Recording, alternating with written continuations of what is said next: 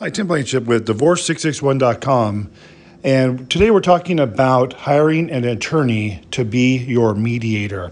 If you're going to hire an attorney to be your mediator, you need to make sure that when you first contact them, you let them know you're contacting them for mediation and that you want them to work with your spouse as well. If you go and meet with an attorney and have a consultation and they speak with you one-on-one, generally speaking, they will not be then able to be your mediator because they've had a personal consultation with you. This causes a conflict for the attorney. And so if you're going to hire an attorney for a mediation, make sure you contact them together, you meet with them together, and you make it clear to the attorney that you want them to be the mediator for both you and your spouse. Tim Blankenship, Divorce661.com. Hope you're having a great day. We'll talk to you soon.